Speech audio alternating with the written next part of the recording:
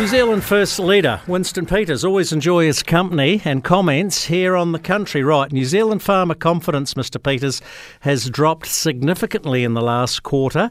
This is in the Rabobank Farmer Confidence Survey and is now at its lowest level since the beginning of the COVID-19 pandemic. We can't blame all of this on the government, but we certainly can blame some of it. What would New Zealand First do to lift the mood of farmers? Well, it's very clear that the time of the COVID crisis in this country was saved when the economy, that is, and the people of New Zealand were saved by the provincial exporters, who were critical to this country's economic survival. And sadly, there are so many politicians that don't recognise that. We in New Zealand First do. And we've said so from the beginning, and that's why we put so much money into the Provincial Growth Fund, provide the infrastructure around provincial growth and around farming at the time. The second thing is we always believed that the dollar was overvalued, which was very destructive to export growth.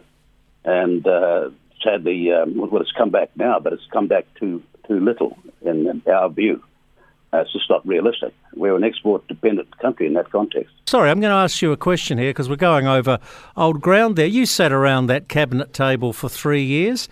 How many of that Labor cabinet would you describe as farmer-friendly? Well, one, and his name's Connor. So just Damien by himself? Yes. No one else? Very sad, yes. Well, sadly, that was the case. You'd have thought they'd recognise, especially during the example that COVID displayed of how important the provincial economy was. But it was sort of like, they asked without grace, they accept without gratitude situation. That's very sad. OK, let me ask you this question. How many do you think are anti-farming? And I'm wondering about your mate David Parker, because I know that you're good friends. David's not anti-farming in that context. David's, in my view, quite frustrated about trying to put the two things together in a way that was, how shall I say it, understandable. Don't forget, it was the National Party that went off and signed up to the Paris Accord. People forget that, and the ACT Party. They pretty soon forget what they've done. So as a consequence, some politicians have been caught trying to achieve impossible objectives. Can I ask you this here, before we go any further? When you've got China, India, Russia and the United States not signing up to this accord in the context that we're talking about, where do we actually think we're taking this country and trying to do something ourselves that will have any effect on the problem? Well, it's called the bleeding edge rather than the leading edge. Talking about climate change, Rod Carr and the Climate Change Commission not wanting to give farmers credits for everything that sequesters carbon on their farms, yet he's quite happy to tax them. It seems like an incredibly unfair and inequitable situation to me.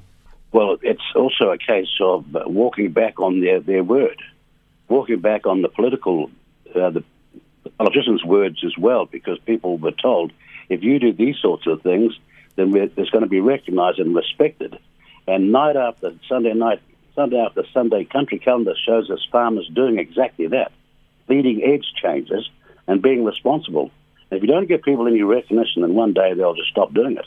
Just one to finish on. On tomorrow's show, I'm going to be talking to an old mate of yours, Sir Don McKinnon. Of course, he was Deputy Prime Minister under the Bolger government, 1990 to 96, and then this upstart came along under the first MMP election and stole his Deputy Prime Ministership, even though they were best mates.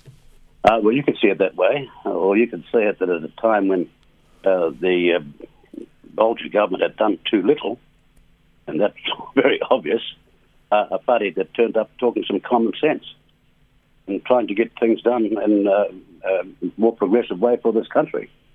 There's only one nationalist party in this country, as you well know, and that party is called New Zealand First.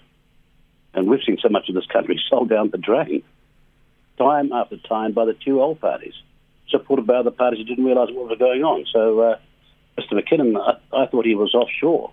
He is heading offshore for Bastille Day celebrations, but he will be on tomorrow's show. And I think, was it Philip Burden, the mushroom millionaire, and Paul East, legendary National Party flat? Yes, that's right. All four of us. Well, the other 2 years, It was an interesting flat, and, we sort of, despite political differences, we've been friends ever since. Good stuff. If only those walls could talk. Before you go, yes? You asked me about who's going to win in the UK. Well, I hate to put my name, my view forward as respect to the Conservatives, but I think that former Chancellor Sunak has got a very good chance of doing something quite unique. He comes from a Pakistani background. He has been a very successful Chancellor, and I think he might just make it. Now, I'm not interfering with some other countries' choices, but that would be quite a dramatic reflection on how modern the British people really are compared to the way they're regarded so often by other countries. Yeah, Rishi Sunak, former Chancellor of the Exchequer and bookies' favourite to be the next British Prime Minister. No, James. Yep. No, Jamie. Those who've had Treasury experience or bidding Treasury have got more experience than most. Well, exactly. Some of them only get as far as Deputy Prime Minister, though, and I'll leave it at that. See you later. Bye. Thank you. Bye-bye.